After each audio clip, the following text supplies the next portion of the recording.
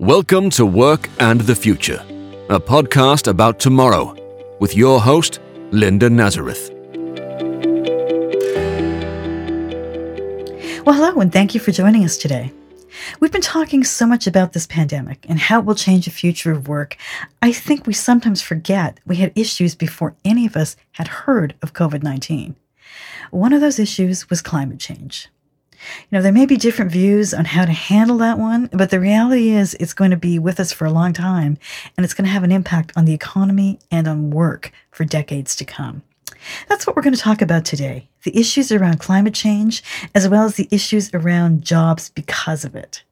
Our guest is Keith Stewart from Greenpeace Canada. He has some interesting thoughts on how it might all evolve, so please stay with us for what's a really interesting discussion.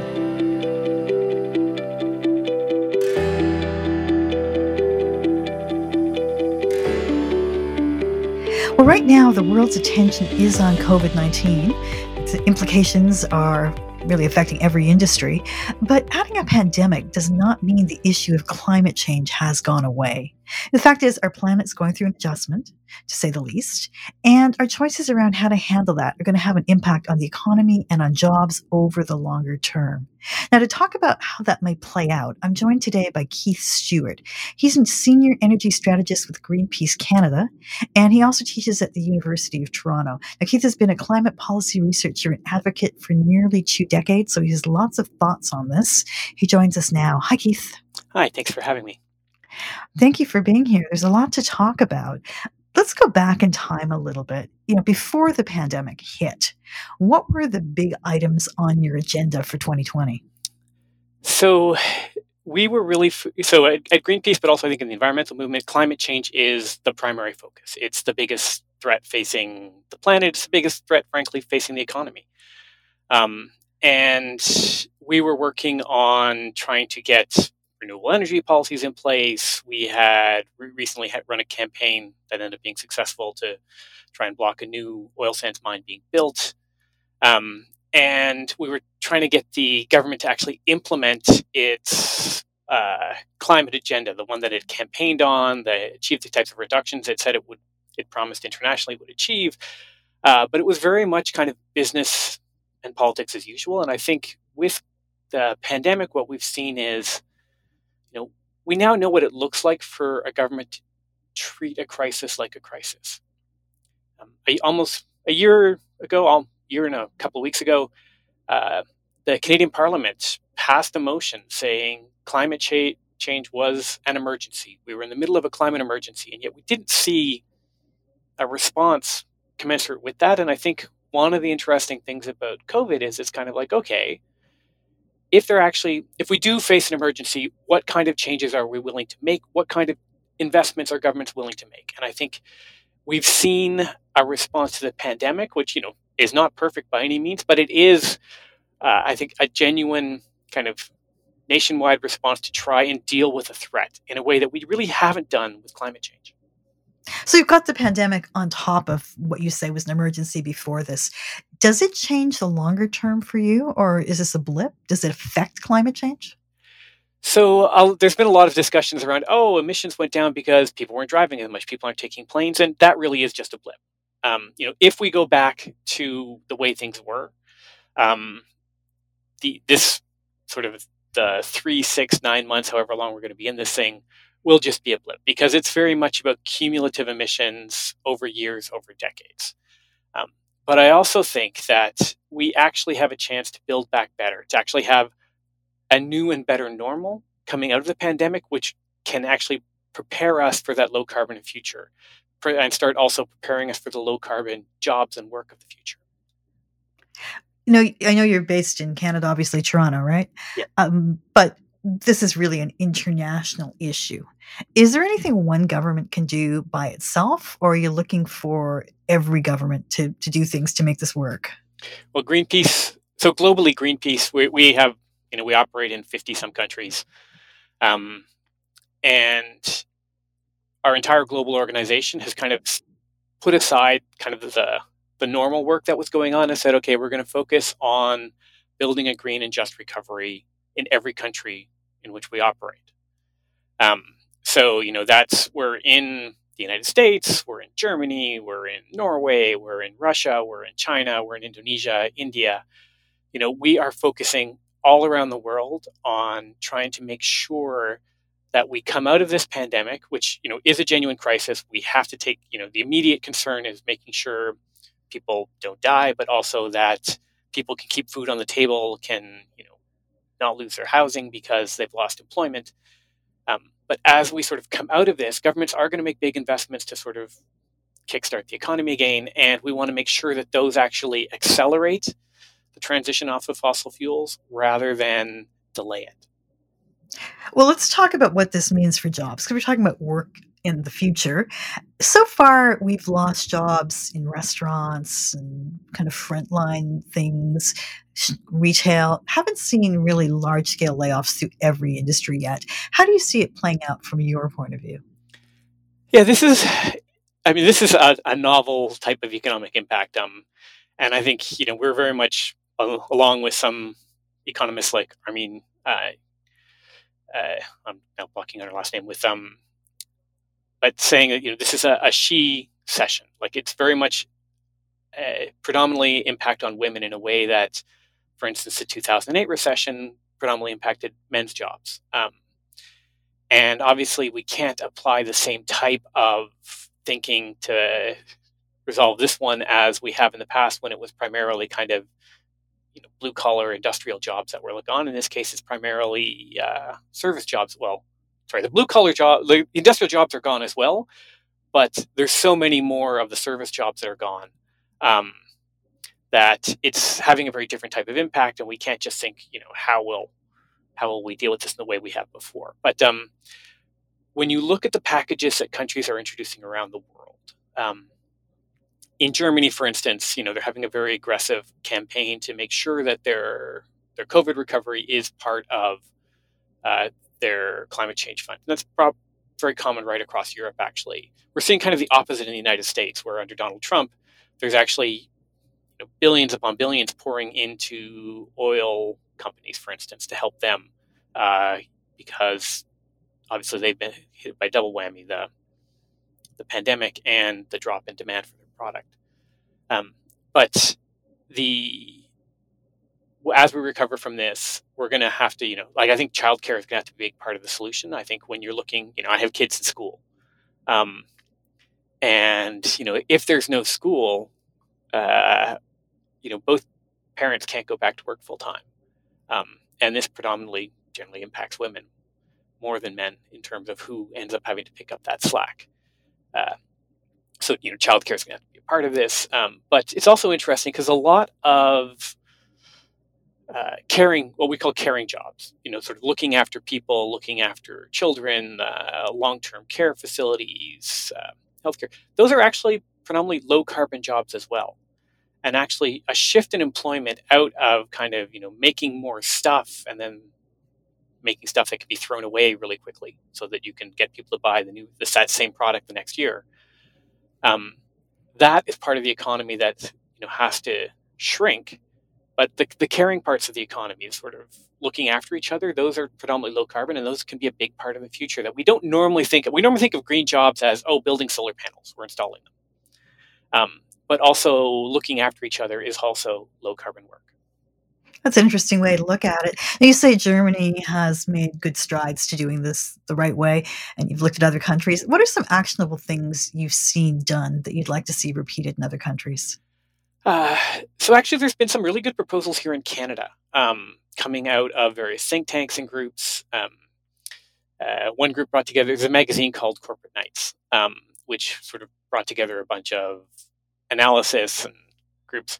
And they actually have put together a package which the federal government, provincial governments could just pick up and run with, which is, and they say it would create 5 million person years of employment between now and 2030 to help green our economy. So it's things like supporting farmers to adopt practices for restoring the soil. It's like making buildings more efficient. It's building low carbon or electric vehicles and public transit systems, offering rebates for low carbon cement and steel, planting a lot of trees. Well, actually not, we need to focus on sort of restoring forests rather than just plantations.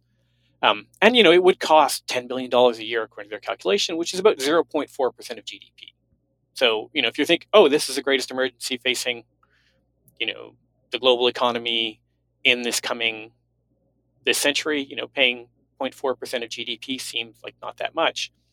But it's also going to save us, over the next 10 years, about $40 billion on energy bills. So it's not just sort of money going out the door. It's also money staying in your pocket because you're paying, you're not paying as much for the fuel that goes into your vehicle. You're not paying as much to heat your home. So we actually have sort of comprehensive packages for here's how we can put people back to work, making sure that our homes are more energy efficient, for making sure that we have great public transit systems that get you where you need to go when you need to get there, and increasingly in pollution-free vehicles. We can have young people out restoring ecosystems, doing that kind of work, which is because our soils, our trees, they actually hold a lot of carbon in them.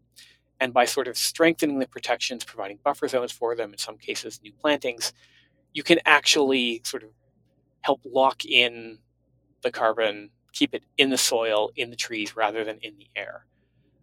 There's all kinds of opportunities. Because the great thing is, there's no way we can solve climate change without putting a lot of people to work doing a lot of things. I don't think anyone has a problem with putting people to work doing things. I think where people get scared is thinking about people who will not be employed. Yeah.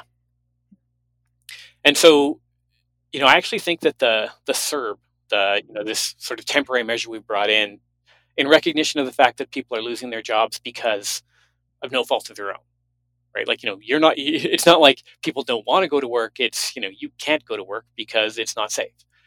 And I think that logic we need to carry over into the broader coming economic transition. So we think that the CERB could, either could be evolved towards something like a guaranteed livable income, but it could also be, I think, as a bridge strategy for what's often called a just transition strategy, because we know some industries are going to have to shrink, and there's workers in those industries, communities that rely on them. For instance, the oil and gas industry in Canada, that their jobs some of those jobs are going to go away, and it's not the fault of those individuals. They should not be asked to bear that burden alone. And so what we've seen, again, in other countries, but actually to a limited extent here in Canada around the coal phase out that the federal government implemented, is the broader community, the country, actually has to support those communities, those workers through that transition. So it's things like, partially it's funding, it's retraining, and it's sort of making green jobs available to those people so that they can be part of that new economy. I mean, one of the interesting things being talked about in Alberta is, getting big into geothermal energy, which is, geothermal is at the point where sort of solar energy was a decade ago. It was kind of expensive, but costs could come down with big investments. I mean, right now, even in Alberta under Jason Kenney, which is not, shall we say, the most environmentally friendly jurisdiction, they're building solar plants because it's actually cheaper. It's the cheapest form of energy to build. Alberta has great sun. Alberta also has the best geothermal resources, and the skills you need to be able to tap into that energy source is people who know how to drill holes really deep into the ground. And if there's something that we have lots of highly trained, highly competent people to do in Alberta, it's people who know how to drill holes in ground and pump stuff in and out. And that's the kind of, so we should be actually helping make that transition, move those people between industries. And it's not something where it's going to have to be up to that individual. So the broader community has to support this, but it's also going to create great long-term jobs in Alberta, but also right across the country. Yeah, we're using Canadian examples here. You mentioned the CERB earlier. We should probably say that's the income subsidy that the Canadian government gave, kind of no questions asked, $2,000 in everyone's account right off the top. Are you arguing for a basic income over the long term? So we think we should definitely look at a basic income, and so much depends on how you do it is a problem. It's one of these things where it's like, it's a great idea in theory. I think we support it in principle, but you can do it in good or bad ways. There's also sort of arguments that we should actually focus on, having a basic services agenda rather than basic income. So making sure everyone have access to housing and access to food as basic rights. Or could even be a mix of those. But, the sort of the idea behind it is that we support everyone in our society because, frankly, we are one of the wealthiest societies in human history. There's lots of money there. I mean, one of the things that we're also advocating for as part of our package is a wealth tax. And it's kind of fascinating because, we've been saying for a while you should have a wealth tax. It's not, a lot of people say, but that's not an environmental issue. But actually, income inequality is. If you look at there's who gets harmed most by environmental problems, it tends to be low-income communities, often racialized communities. And in Canada, particularly frontline communities, Indigenous, Black, people of color. So greater inequality is part of solving climate change. It's also a way you can pay for a lot of this. And interestingly, like the polls now in Canada are all showing there's about 70% support for a wealth tax to help pay for some of these things. That's interesting. We'll have to see if people are actually happy to do that when they get taxed. I mean, we're coming out of this with a lot of bills to pay. And obviously we have listeners in Canada, but also everywhere. Every country is running gigantic deficits. Do you think that there will be changes in attitudes one way or the other when we're faced with the bills? I would say yes. It's really hard to know how this is going to turn out because we don't even know how long it's going to last. I mean, that's true. This is unprecedented. I know. I remember, I've been doing climate change advocacy since the late 90s. So I'd like to say I have a lot of experience with losing.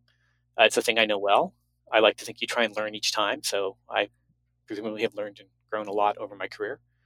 But one of the things I really remember is from the 2008 financial crisis. Because I don't know if you remember back then, but around 2007, there was sort of this peak in concern over climate change. There's a lot of action happening. Then the financial crisis hit because of really crazy risk-taking by the big banks. And the economy collapsed, and a lot of support for action on climate change and those programs kind of collapsed with it, as people were worried about pocketbook issues. And I think the environmental movement was really caught off guard by that. We're kind of like, oh, we don't know what to do because this is a financial crisis. It has nothing to do with us. Well, actually it does. And so part of what I think we're trying to focus on in response to the pandemic, which is a different type of crisis. As you said, different people are losing their jobs. But to say, okay, we actually have this moment where politics as usual, the economy as usual is been thrown off the rails. And it's kind of an opportunity to say, okay, if we're going to put things back together, this is an opportunity to question, how do we want to do this? What are the things we want to emphasize?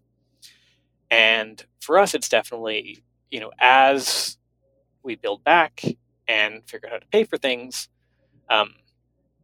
we need to actually say, hey, it's kind of crazy that we have all these offshore, tax havens which allow billionaires who control. I mean, here in Canada, the Parliamentary Budget Office, which is sort of an independent officer of the federal government, it looked at income inequality in Canada, or wealth inequality.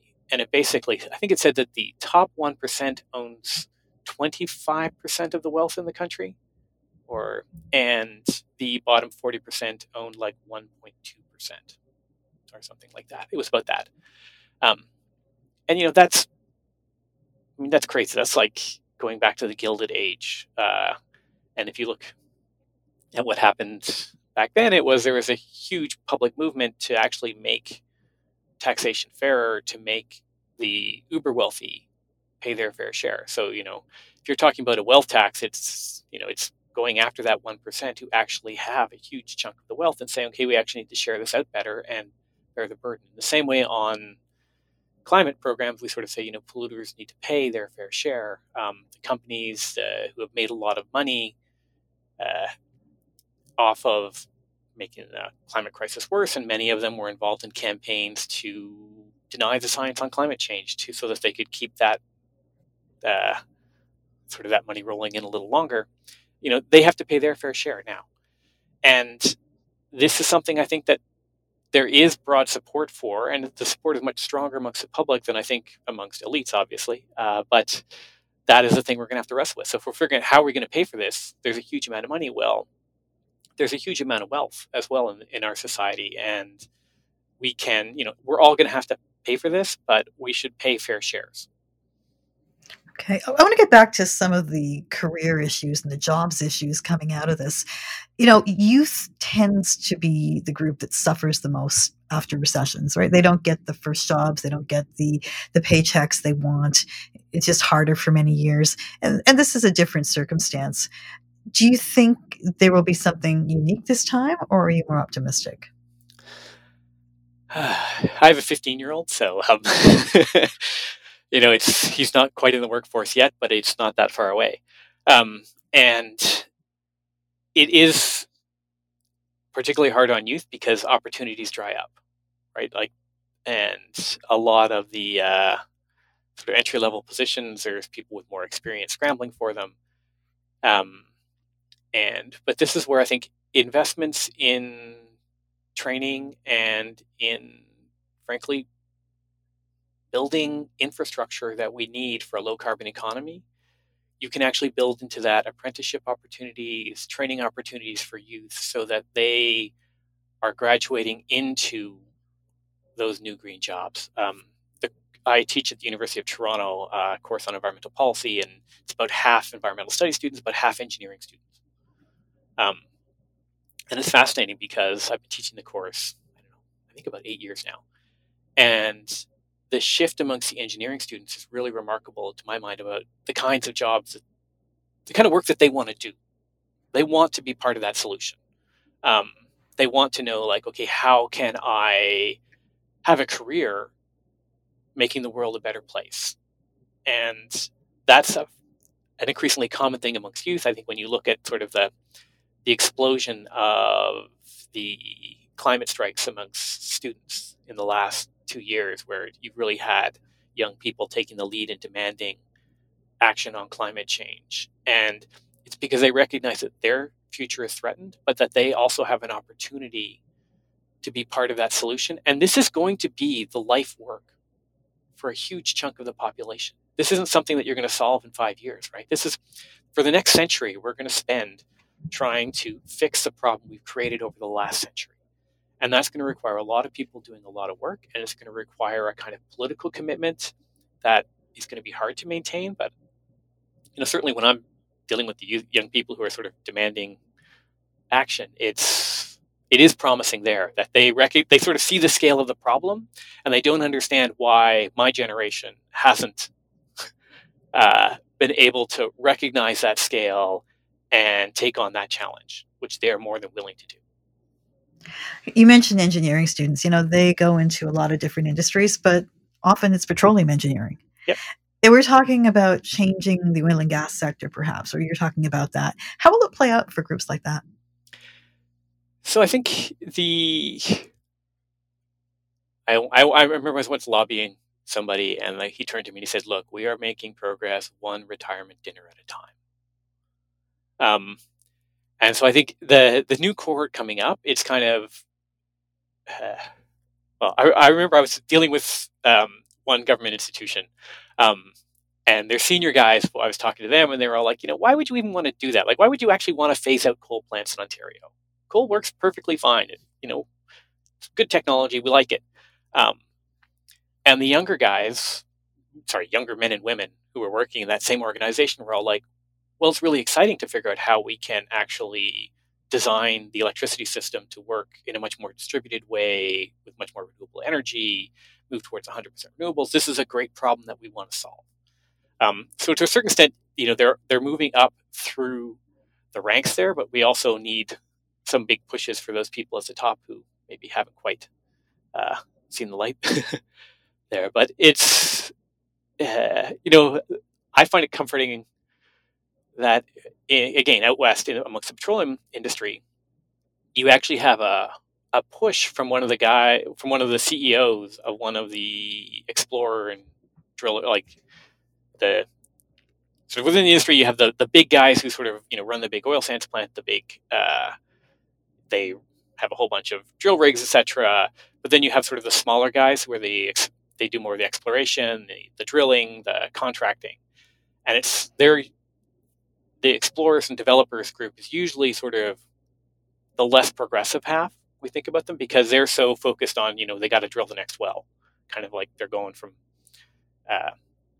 contract to contract. But coming out of that sector, you actually have a push from one of the CEOs, but backed by a bunch of the other people in the industry saying, we want to be part of that geothermal solution. We want to figure out ways that we can actually tap into old oil wells and take the heat energy that's down there and use that to provide green power. And so, that guy is saying, our companies were willing to help to work with government to sort of retrain people, to sort of develop that technology, to build in that infrastructure. But it's got to be that kind of a partnership because it's taking a big risk on their part and they need to have some support. And I'd say that's actually a great opportunity to use those skills, to use that brain power, of which, Canada has a lot of people who are really good and really smart in that industry, to sort of make them part of the solution.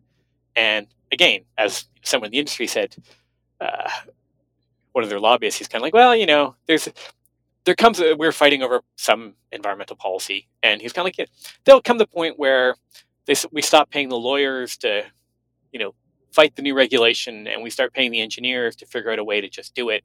And then we'll be fine with it.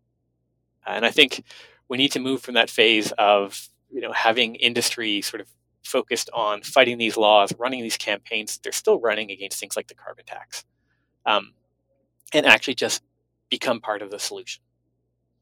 So when you're looking at this next phase and the next phase of jobs and youth and everything else, are there skills you think people need to develop that perhaps we haven't yet? So there's the technical skills on, how do you install solar panels? How do you do geothermal energy? How can we scale up wind turbines? How can we start developing an offshore wind industry? Which again, offshore wind is huge in Europe, non-existent in Canada, pretty much. Although Canada, of course, has the largest coastline in the world. So there's a technical element, but there's also the policy framework, sort of how do you create a policy incentives that help drive money, skills, talent in the right direction. And that's the kind of thing that coming out of the pandemic, governments have to help get that framework right. But there's also, I think, different ways of working. A lot of renewable energies, for instance, tend to be smaller scale, modular. And one way to think about it is we're moving from an era in the energy system from sort of back when, remember in computers when we used to have mainframe computers? I remember when I first started, like when I was in high school, they still were using the paper punch cards. You had sort of these big main computers, which then sort of went out to a bunch of little terminals. Now we have laptops and the internet. Much more distributed, but actually much more powerful and much more resilient. If the power goes out to a mainframe, then everything goes down. Internet's a lot harder to take down. And so I think that's sort of having the shift in mindsets also to a more distributed, decentralized world where you have to figure out ways to cooperate is going to be part of that solution as well. And final thought, do you consider yourself an optimist?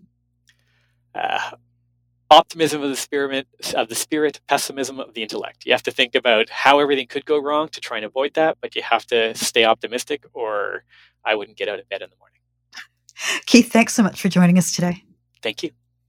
Keith Stewart is a senior energy strategist with Greenpeace Canada.